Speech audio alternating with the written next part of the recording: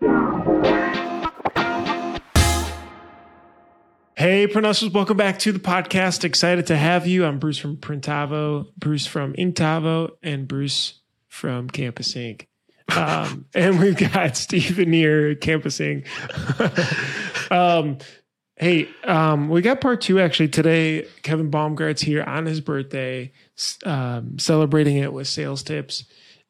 Really cool stuff. I think the biggest thing is just where should your sales team be at? Long term, what should it look like? How should it function? How should it work? Those are some of the things that we dove into today. Excited to get into it. And Kevin's going to announce something at the end of the podcast that he's working on for our industry. Hint, so. Sales.inc. All right. Oh, gosh. All right. Go ahead, Steven, pick one. All right. Do you need a solution to improve efficiency and reduce costs in your art department? If you go to 1-900-HOT STUFF, there you'll find Graphic Source. Graphic Source offers industry-leading outsource options for your shop by truly becoming a part of your team. They plug and play with Printavo and other shop management software. So when it comes to SEPs, mockups, creative art, order management, embroidery, digitizing, back office admin, and customer service, there's no better company in our industry to work with. With over 30 years in the game, they really know and understand shop needs. Hit up Graphic Source for your art staffing needs. We've got 3 full-time graphics artists and back office admins. Use the Printavo pod for 50% off your first vector, SEP, or embroidery order. Next level, next stop, no. It's the next gen transfers from Supercolor.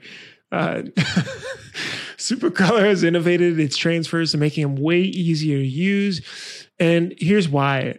They have worked with so many different heat presses at their facility here in California with one of their founders, the mad professor of heat transfers, to make it so much more flexible and easier to peel. So they know that you've got a lot more confidence when the transfers are easier to peel. When you've got more confidence, you can decorate faster, and that means you can make more money. So now, regardless of the type of equipment that you're using, Supercolor wants to make that experience super fast and super easy. Give their stuff a try. You can obviously get 15% off your first order. You know the code. Printavo15. Thanks, Supercolor. Bruce, you shouldn't spend all day cleaning dirty screens because you got a heat press behind you now. I see that. EasyWay's line of environmentally conscious chemicals will get the job done faster, more efficiently, and will cost you a fraction of the cost per screen. At Campus Ink, we use 701 and 842. These are Campus Ink's favorite EasyWay chemicals, and they're environmentally friendly. So if you value a company to help with how-tos, best practices, and questions, EasyWay is there. Give it a go. They are the easiest way. Thanks so much, EasyWay team. Steven, who's your daddy? I heard that he doesn't like pepperoni pizza. So not multicraft_daddy with now featuring 725 followers. Oh, if you haven't heard of multicraft_daddy, you need to go follow him right now, because if you need ink supplies or a daddy, their screen printing and digital supplies for over 50 years has been providing you with top brands at competitive prices. If you mention the Printavo pod, we have a little bit of a new special. Our number one fan, Multicraft Daddy, heard that we wanted to give away some supplies, and he answered. We're sweetening it up. Dave and PMI Tape are giving away 1 free case per episode of PMI split tape, and it's daddy branded. This is for new customers only. To win, DM and follow Dave, subscribe to the podcast, follow PMI Tape, leave a nice comment, tell Dave how much you love him, and he'll pick out a new winner each week. Thanks so much, Dave. We appreciate you. Let's jump on in. We're back. What's up? Hey, guys. All right, part 2. We could just dive right in unless there's anything else of note to mention.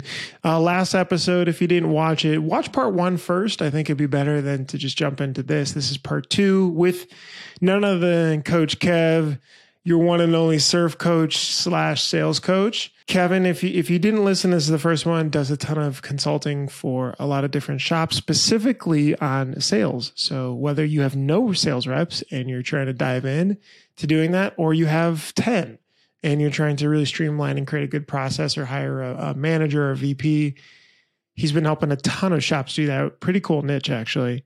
Anyway. Kevin, it's your birthday. Oh, shoot. It is. Oh, It is my birthday. Yeah. Happy birthday. And when I woke up, I was like, man, I would want none other than to talk to you two on this pod. That was 30 looks great about. on you. At 5 or 6, whatever time zone. Yeah, right. At 5 in the evening. Yeah. No, dude, I'm happy birthday. I totally again. forgot. Thanks for saying that, Ferg. Do you guys enjoy your birthdays? I think after 30, they're like okay. Chrisette loves it, so she'll like want to do like more special stuff. For me, it's like, yeah, same. Like my wife really enjoys when it's my birthday and like doing things, and it's like I don't really care, but yeah it's I would rather not celebrate it, I guess. We'll record this. Yeah, glad this is recording so she can hear it. Hi. Yeah, does Allison listen to the Print Hustlers podcast? All right. So last time we got into a bunch of different stuff, custom drop off, sales commissions, quote and hoping, myths of a CRM. Those are a couple of the summary ones. We've got a bunch more to dive into. I actually just emailed you guys. The ones that are not starred are the ones we should cover, unless there's other ones. So where do we want to start? I'm going to start with know your niche, know your niche. Steven makes fun of how I say niche. Know your niche, and or selling via like peer influence. So most shops that I talk to have like their niche that they're really good at. They know their markets. Like for Dylan at Upstate, it's comics. For Justin at Oklahoma Shirt Company, it's churches, right? Eric at Night Owls, it's bands. Like everyone has one of their markets that they really sell into heavily, right? And everyone that's listening is probably thinking about like their core market, who they're really good at, what they're good at selling into from a target perspective. So my sales hack here is exploit that. Like really push that you are the provider of printed custom apparel for that specific industry in your geography. So it can be packaged in a few ways. One, we got to start with testimonials. So we got to ask for testimonials and feedback. I know a lot of shops do a good job with asking for Google reviews. That's really a testimonial. You can repackage Google reviews as a testimonial, or ask for someone to provide 2 sentences on why they like working with you and make it easy on them. Give them a couple examples. Like you could use this, you could say this. So collecting testimonials is one, because you can use them in a lot of different ways. You can use them in proposals. You can use them in prospecting. You can use them to, just gain clout in the industry that they're in. The second way to package this, you'll like this one, Steven, the show me, you know me. We should make a shirt with that. Show me, you know me. You know me. So use this peer influence to say something like, especially when we're going outbound and prospecting, I hear a ton of shops targeting breweries. So say something like, I talk to taproom managers literally every day, and my sole goal is focusing on helping them make retail merch as seamless as possible. And I want to see if we might be able to do the same for you. Can we set aside some time to talk about that? So show me, you know me. Show me that you know my role, what I do, what I deal with, and how I manage my day to day. It could be, I work with the vast majority of the larger construction companies in plug-in your city, and we know what you all care about in trying to find really durable goods and uniforms that last a long time, that you don't have to keep ordering, and making the ordering process really easy and streamlined. Can we talk about what you're doing today and see if I might be able to help you as well? So using peer influence, especially from an outbound perspective, show me, my business, what I do, what I care about, and what's important. Steven, did you do that in the Greek? I feel like you naturally maybe did this in the Greek space without knowing it. Yeah, when we started working with the national fraternities, we had a couple under our belt, and literally my emails would then be like, this is what we do. This is what we're great at. I've spent countless hours with them, making this great. Can we do this for you? Kind of like, give me a shot. Let me actually show you what's up. Bruce, you do this too. I mean, you're in hundreds of shops doing tours, and that's how you build credibility to say like, oh, like, they can do that for me, right? It's the same thing, I think, right? Yeah. It's kind of crazy. I do feel like the first maybe year, it feels so stupid to just pick the little niche and almost turn other stuff away, or say like we personally, so we had signage customers coming in, we had, engraving, we had all kinds of different people that did decoration. of some sort of substrate.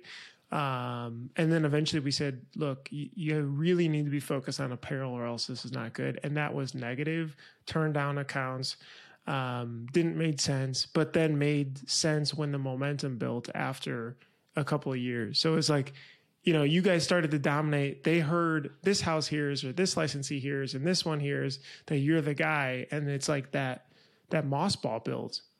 So Kevin, okay, there's a lot of shops out there that say, well, we print for everyone, right? But you don't necessarily have to market to everyone, I think is what you're getting at, right? Totally. And even those shops that would say we print for everyone, I bet they do have one or two industries or markets that they play better in, that are larger deals with more profit, that they would want more business of. I still think you're going to find that they have a target. So but yeah, that doesn't mean that that's all you can do. It's now use that to your advantage to try to drive more business from that specific industry. Yeah, it was really hard for us to kind of shut off the other channels and be like, yeah, we're going to do PTO, but that's not what our sales team's focused on whatsoever.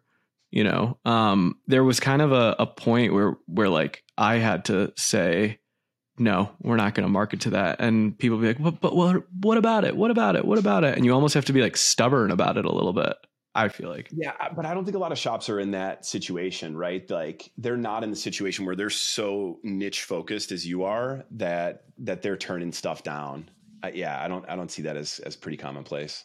But even your website, right? If you said you're a brewery, you focus on breweries. Like Bruce, when we talked to that shop that just focuses on like muscle cars, right? Mm-hmm. They got really website is the whole website. So you can really cater your website.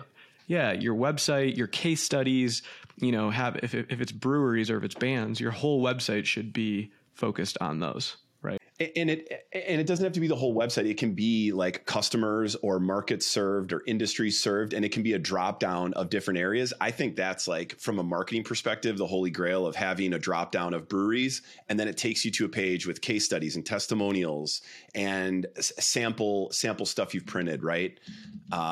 There's a lot of options here, but yeah, show me, know your niche, exploit your niche. What was the shop, Stephen, we talked? Gosh, I can't believe I forget it. They do just boosters. Like just fundraisers. Yeah. I mean, I came across one called B Graphics actually, just from doing this Inksoft testimonial, and their website is really focused on fundraising and even finding your other online stores, which is interesting because it's kind of like a testimonial in a way, because you could see other people and what their stores are and how it looks. Can we piggyback that into asking for referrals? That's something big that you work on with our team. How do you do it? What's the cadence of it? Is it tracked? Tell us about referrals. All right, real quick, I got to tell you something. This is really interesting, and here's why. We formed a company called Inktavo. You may have heard of it, but it has 3 different brands right now: Printavo, Inksoft, and Graphics. So we're all sister companies now, a big happy family. What we're able to do is Printavo's managing your shop management and workflow organization. Inksoft can run your website and handle online stores at scale. So running multiple different stores for fundraisers, schools, company stores, and everything in between. And Graphics Flow is a brand new product to be able to help reduce all the back and forth with art. So it has a huge art library that you can put on your website so customers can see and pluck what they want. Plus, you can also be able to collect different ideas and send them to customers to approve as well. Really, really cool. Plus, in-app editing. It's like Canva, but specifically for shops. All right, check it out. All those brands are on inktavo.com. That's inktavo.com. All right, thanks. Yeah, let's talk about timing first. It's like, that's often what I get asked, like, when should we ask for it? In my opinion, it's like always. It's like early, often, when you perform well, when they have shirts in hand, when you hit a deadline, when you agree to discount and negotiate on price. It's like any of those times are great times when they're happy. I think the best time is when they get merch and they're really excited about the end product. Like that's the time to strike, like the honeymoon phase of when they get shirts in hand.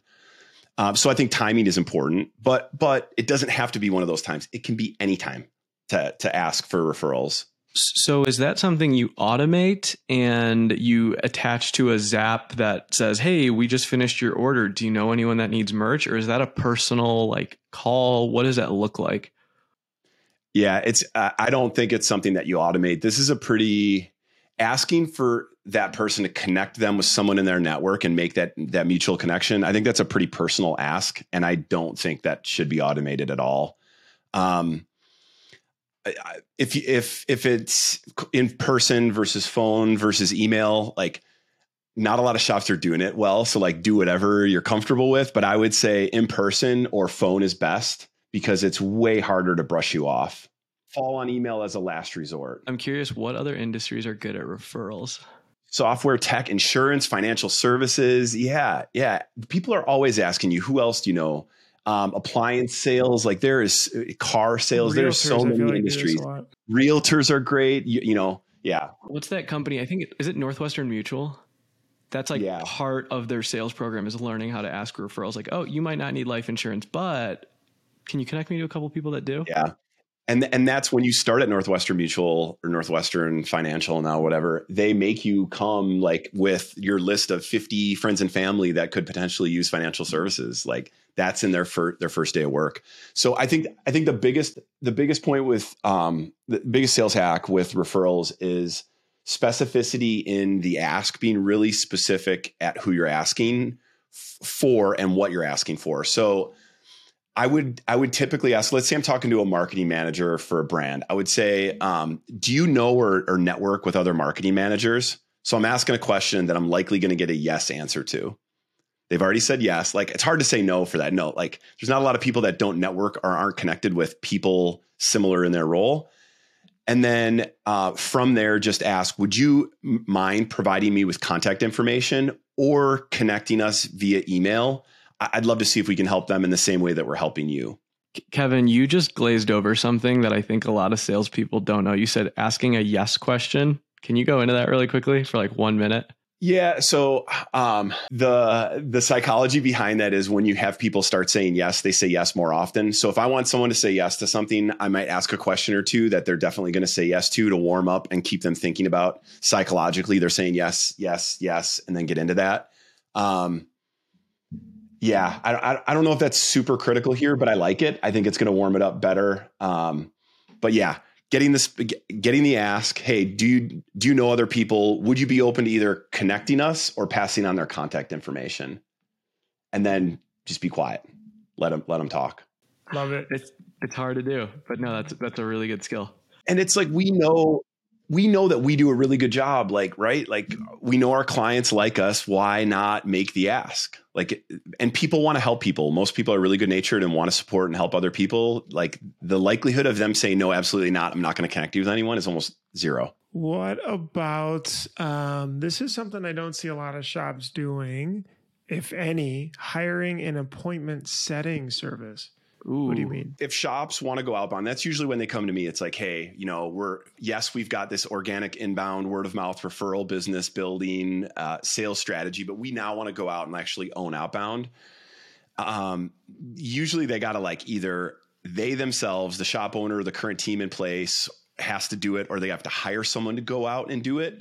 Another alternative to that is to hire an appointment setting service or a door opening service, just someone that can come in and set meetings for you. Because like in my experience, like a lot of shops struggle with that going outbound. And like, there's a lot of stuff that they need to put into place before they go outbound. And we can get into those details, but ultimately it's hard. It's like going outbound, it's high rejection, it's monotonous, it's arduous, it sucks, right? So why not just hire a lead gen company and pay them to set appointments for you? So right before this, I went on ChatGPT and just looked up the largest appointment setting services in the US. So like MarketStar, Sales Roads, Callbox, The Appointment Group. There is a whole bunch of companies that do just that. You pay them usually per appointment, and you'll give them your contact list, you'll give them your targets, and you'll just say, hey, set meetings for me, and you pay them per appointment. The deals that you're going to get are going to be less margin, right? Because you got to pay for the meeting. But again, if we're confident at keeping our customers and doing a good job for them and getting repeat orders, why not pay for the meeting up front? So how this would play out, I would scrape my Printavo customers. I would give them to this service. They would connect to one of my calendars. I would give them the script, and then what am I paying per meeting? $10, $30? What is it normally?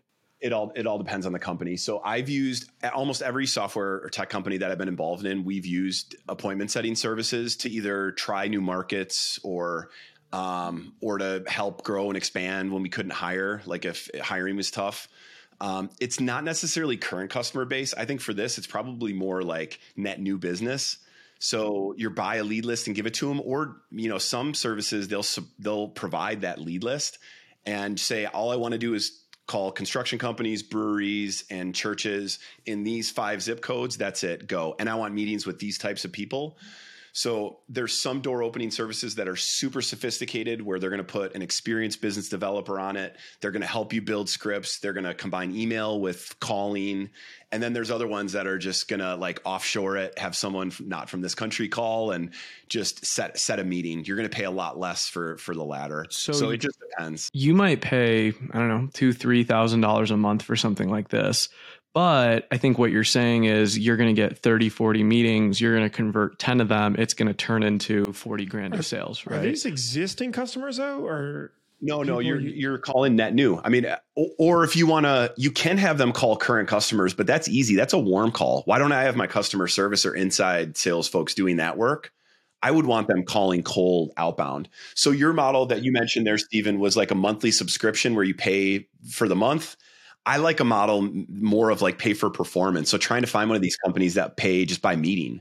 Every qualified meeting you set for me, I pay you, a certain amount. And what is the presentation or pitch? It's about the company, or are you doing a little research to say about pitch? They're just setting up the meeting. No. I mean, for you, let's say you're now in the meeting with, I don't know, some construction company locally now.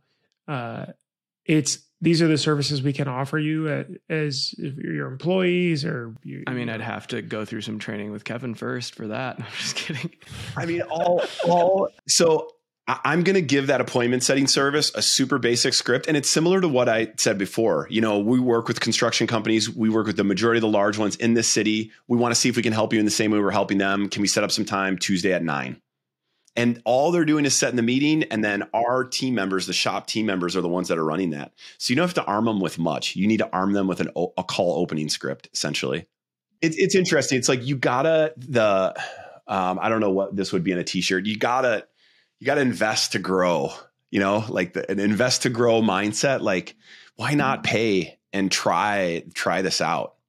Yeah, we did this when we were painting houses. We would go door to door and we would get our leads that way. But then we had, we called it the Shark Tank, and they would just call in the background. And if an appointment was set, we had something like 12 hours to contact and make sure we got in their house or something like that. It would be also interesting if shops use this to grow a different segment of their business. So say you were big in screen printing and you wanted to get big in promo products, you could just have them call and say, I'm Steven from Campus Inc. and just want to let you know we now have promotional products and I'd like to teach you about that. Can we set up a time to meet with you on just promo? So call the current customer base. Yeah. Could be a different vertical too. Another one that we had on here that ties to this is like a lot of shops want to go outbound. Like my hack here is like dip your toe and start outbounding your current customer base first. Like most shops have hundreds, if not thousands of people that they've worked with. Some haven't ordered in a year. Some haven't ordered in 6 months. Some have only ordered one time. There's a lot that goes into building an outbound campaign. You got to download a lead list. You got to usually buy some sort of tech to store leads and manage the leads, like a CRM, right? You got to get some automation in place to hit them heavily and automate and not have to do manual outreach, right? And then you got to do it. And again, what I just mentioned is shops usually fall short on like the execution of that outbound strategy, like actually doing the hard blocking and tackling of going outbound and making cold calls. So if you want to do that, why not start with your current customer base, bucket them? Maybe it's people that ordered within the last 3 months, people that haven't ordered in 6 months, people that haven't ordered in a year, or they've only ordered once, and build some targeted campaigns to those folks. And it can be about other services that you provide. It can be about the length that it's been since they ordered. I've talked to a couple shops that have done this, like the 11-month mark of their order, they're getting notifications where they're reaching out. Hey, you ordered from us a year ago. Do you need to reorder? Right? Like building some campaigns to go more outbound with their current customer base before they go full blown and outbound. And what I'm hearing, Kevin, is trying to go outbound. There's something about high velocity, right? Like you can't just call 10 people a day. It needs to be like, 50 or 100 or something in order for the system to try and like for something to stick. Does that? Yeah, for sure. Like I've talked to way too many shops. They're like, yeah, we tried outbound. It just didn't work. And I ask them like, I'll dig deeper, and I find out that they sent like 2 or 3 targeted emails. It's like that's not going to result in anything, right? Like all the data now is showing that it takes like 12, 13, 14 touches for someone to remember your name, your company, and what you all do. Like that's a lot. And it can't just be a call, or it can't just be a couple emails. In my opinion, it should be a creative mix of calls, emails, LinkedIn, texts. Like a lot of data now is coming with cell phone data. Like there's no reason why we shouldn't be texting as well. So that creative mix of outreach with a lot of touches, multiple campaigns, right? It can't be just one little campaign if you want it to work. I think this relates to getting this done or implementing this along with other practices. But Stephen, you've got here making the sales org / team stick. Can you explain a little bit more about what you mean by that? Okay, so I definitely have struggled, and trying to transition a current employee from inbound to outbound is really hard. And then trying to get an employee to do some inbound, some outbound, basically turns into them just doing inbound because it's easier, right? It's easier. And so what we're learning how to do is build a true sales organization. And that means define roles with individuals that strictly do certain things. And that means to build out a true sales org might be a couple people. I think shops get stuck in building a sales org because they try to have one person do too much. I know, Kevin, you've met with a lot of shops. Can you talk a little bit about this? Yeah, it's like how to get a sales org structured, how to get it to stick. There's a lot of components that go into it. You mentioned roles and responsibilities. I think we talked about in part 1, like specialization. If someone's good at going out, finding that business, closing the deal, like let's have them do that all the time, not have them support customers, account manage, inside sales. So I do think the responsibility and specialization of those roles and responsibilities is critical. I usually find lack of process. Like there's no definition on like how an opportunity is ran from initial outreach or initial touch all the way through to close. Like what are the steps that we follow, or like what's our sales process? Shops have SOPs for everything, right? But when it comes to sales, there's nothing in place. So I do think having a defined process is one thing to like make it stick, or how to make that org sticky. What were you going to say something, Stephen? Yeah, I was going to say, so like if we could bucket some of those activities, right? So I think like bucket number 1 of sales activities is just prospecting, outreach. Yep. And so, for us, one activity we have is just creating leads lists and then just sending initial contacts. And that's like one role, right? Then the next role would be more like actually meeting with clients and actually trying to close the order, if that makes sense, right? So you would call that what? An account executive or an account manager? An account executive that's going to take them from initial conversation through to close. So through to they said, yes, we got an order. So a sales development representative is that initial part, which is the grunt work. The account executive is doing the initial pitch once they get a lead, that's an opportunity. They're actually trying to work on it. And then once they're closed, then they're now to an account manager. Is that right? Yeah. That's usually how, in my opinion, the best way to structure this would be like an account manager, customer success manager. If anyone's interested in this, the book Predictable Revenue really structured this. I don't know, it was like a decade ago. It's been updated a little bit, but like that's the sales book. And if you ask most entrepreneurs, early stage, even tech, it's like Predictable Revenue was their book. It was my Bible when I was building sales orgs early. I still use that like pod structure of SDR, account executive, sales development rep, account executive, account manager. The Aaron Ross was one of the first VPs of sales at Salesforce.com. He's the one that coined this and built this. I just think the specialization of that works really, really well. And then if you think about sales process, that falls into those buckets. So a normal sales process is 5-6 stages: prospecting, discovery, solution overview, close, customer support, strengthening the relationship, whatever those buckets are. And the individual team members are taking those individual stages and running with all the tasks and activities and following the best practices of each stage in the sales process. Bruce, could you talk about Printavo early on and when did you like hire for those roles? Because I feel like you built it over time, maybe some parts too late, but like remember onboarding and I'm listening to this and it feels, if you don't have a sales team or maybe you have one person, it feels overwhelming to have those three different parts.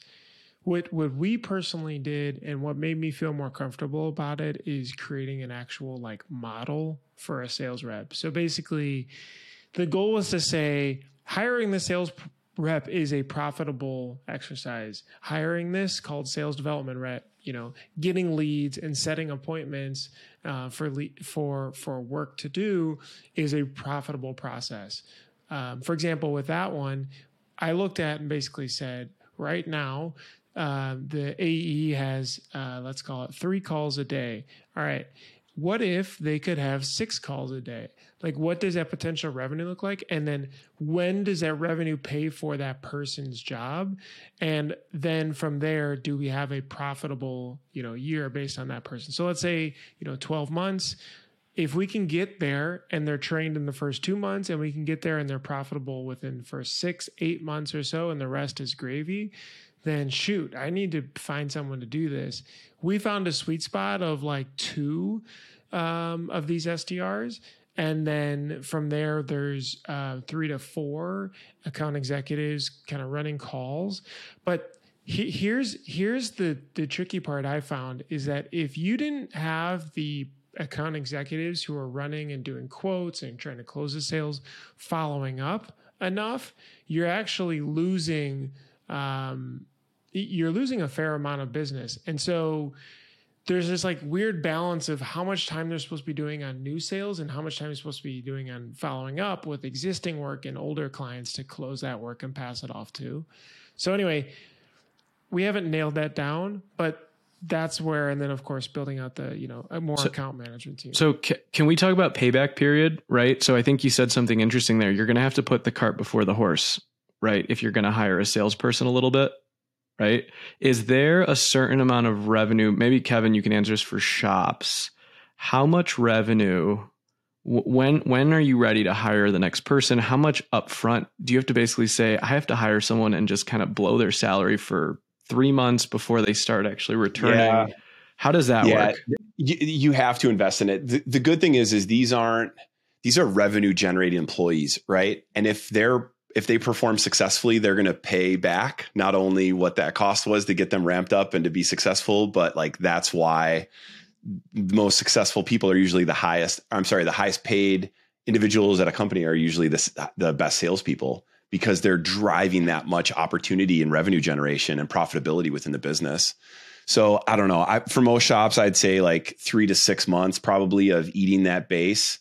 We talked about compensation a little bit. Like, it's important that they have a strong base where they feel comfortable, but the way that good salespeople make their money is through variable, through commission. So it's okay to make base for a little bit before they can get ramped up. Wait, that's actually a really great question though, Stephen, because it's hard to calculate that. So how would you look at that? Is it a year by year basis and you're like filling up a bucket and then the rest is gravy after X time and you start over in January? Oh, you look at their salary and what they cost the business, right? In relation to what your overall revenue is, right? And so the easiest indicator we have is like, we look at headcount of sales generating people, revenue generating employees in our company. And then we look at what our total revenue is. And we just like divide that out to have like what our average revenue per person is, right? And that's kind of like our baseline. For us, we want to see something like 10 times their salary is what they should be bringing in. And that's just like something that we kind of set up. In total sales. In total sales. Yeah. And so if they're if after their year, they're going to make, $70,000, $80,000, they should be bringing in $700,000 to $800,000 a year And that makes sense for our business, right? But you can't really start to figure that out unless you're willing to just run it a little bit. You won't know the results of your experiment after 1 or 2 months, right? Like that's way too Is that small. a goal you think for 3X? Like, is that a starting point to say, look, this person, okay, so if we said it takes a couple months for them to ramp up, right? They're not going to get it right away. But at the end of the year, they should have sold, say, 5X their salary. And I know that they should be on X path every single month after a couple month ramp up of learning the industry, learning the products, and so on. And that's how I will know if they're on track or if they're way behind or not. Do you think 5 is reasonable? Yeah, I mean, I look at that contribution margin that we talked about in our thing is like, how much are they bringing to cover the expenses of the business? If in month 1 they break themselves even, great. In month 2, okay, they doubled that, sweet. So like that's what I'm looking at is how much gross profit they brought into our company, and and then they know like what they're bringing to the table, right? When I'm doing this work for shops, usually we're backing into like what revenue number they'd want to add. Like by bringing on a salesperson, what revenue number do I think is attainable based on the revenue that I generate and based on what I think someone could generate? We're taking that number now and we're backing that into, all right, all the metrics and the KPIs that are important for sales. So with that revenue, what's your average job size? How many jobs would you need to quote? What's your close rate going to be for net new? How many meetings or net new people would you have to meet with to get that many deals? And then that drives into all the input KPIs, the calls, emails, texts, in-store, in-person visits, right? To drive all that funnel. So it's backing into that really. I like that. And obviously you help them choose a reasonable, let's say you're at $500,000 in revenue. They want to hit $1 million in revenue. All right. So our delta is 500,000. We're hiring 1 rep, and then like you said, you break down the funnel, the sales funnel. What's the realistic time frame to get that person there? Yeah. And usually it's like a lot of shops have that 1 or 2 salespeople or revenue generating people. Like if you have it, great. Like you already know what it is and you can base it off of that individual. If you don't, and this is your first cold sales hire, it's got to be a little bit of thumb in the air guessing and just trying and figuring out, is this the right number? How long is this going to take? It also goes back to the importance of recruiting and hiring the right people, right? The right behaviors, the right personality. Like let's make sure that this person can come into a small entrepreneurial business and with not a lot of support and sell, I think something that is important for shop owners to do, they have to be able to like show that success early on to their salespeople. And they have to be able to close a job in front of their salesperson so that their salesperson can really like believe it. Right. And I go back to when I painted houses, we would, we never considered a salesperson trained until their manager booked them 3 jobs in front of them. Right. And so something that we do quite a bit is if I get a lead that I source myself on LinkedIn, I will close it with someone else watching me. And I will actually hand the commission to them and be like, here's my gift to you. And like, I didn't do anything on it. I'm like, that's okay. You saw me do it. Now you go out and do it. Right. And I think shop owners, they just expect their salesperson to just like go out and do. You have to show them and almost like gift them. And then in return, they'll kind of respect you a little bit. I don't know. I think I love that. And most shop owners are their best salespeople, right? It's their business. Most entrepreneurs, CEOs, founders, it's like they're the best salesperson for their business because it's their business, right? But not a lot of them were trained in sales in general, or especially sales leadership.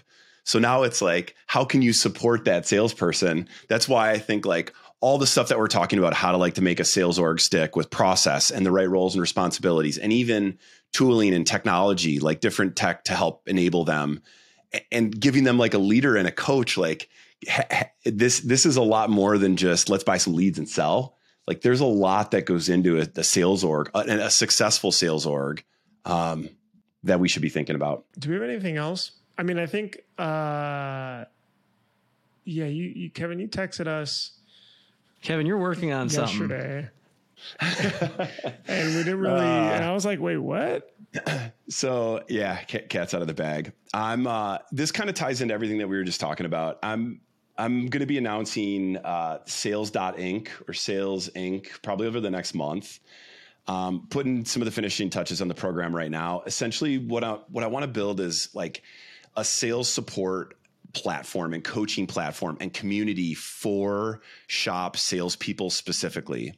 So maybe like membership-based resources, coaching, support for the sales folks, not for shop owners, for the people that are in the trenches day-to-day selling on behalf of shops. Because like, as we've talked about, one thing that I've noticed is that shops have salespeople and sales teams, but often there's no sales leaders. It's often their shop owners that are supporting those folks. And maybe they're not fully supported. Maybe that's not fair. Maybe they aren't coached and trained and they don't have the resources of an actual sales leader, right? I just think back to in my career, all of the coaches and sales leaders that I've had, they had such a huge impact on my success that I don't know. I just want to build something to do the same for shop salespeople. So excited to informally/formally announce it today, but cat's out of the bag. If you go to sales.inc, damn, that's a good domain name. Where did you get that? These .inc domain names. If you go to sales.inc right now, it actually goes to your website, which is cool. But it does. But I think what's cool is you've kind of turned into that for our shop and a lot of other shops. And then my employees will always ask like, hey, can I set up a call with Kevin? And so it's kind of cool that you're taking the model and going to roll it out. Do you know how many shops you're going to invite to it? I'll know within a month. Cool. I'll know within a month. Yeah, I gotta put some final touches on it. But yeah, I owe all of my success to Steven for buying me Sales.Inc. a year ago or whatever it was. No, we've been wanting you to do this for a while, which we're excited about, because I think anyone that gets to work with you is like, it's pretty sweet. And I think what's more valuable is when our team members get to work with you, because that means that I am less responsible. Yeah. And we have like, I've been working with Steven for so long. So like his team and we connect often, and it's just like, we have really good conversations. And sometimes it's like things that they maybe feel more comfortable coming to me than they would with Steven. It's not their boss. It's like, it's a sales leader. It's a coach, right? That's that's the whole goal of this. So invite only, limited. It's going to be sick. We started as well with you like way back, but mainly the reason was we didn't know what we didn't know. Like I felt like I was just tapped out with, hey, look, I don't know anymore that can potentially help with sales. And so this is how we got to the next level. So anyway, super excited to see what you come up with this. Obviously keep us posted so we could talk about it and click through it. I loved spending this hour with you. Is glorious. Best part of my day. All right, Kevin's going to go get sushi. I'm going to go Steven's surf. Going to Orange Theory. Wait, what? Yeah, a little north wind. How cold is it right now? It's not that cold. The water? Yeah. Mid-40s. Kevin surfs Kevin in Lake Milwaukee, Michigan. by the way. For Kevin surfs. If you want to learn cold sales, go cold surfing. Thanks for listening. We appreciate you guys. We'll see you in the next Print Pronouncers podcast. Bye.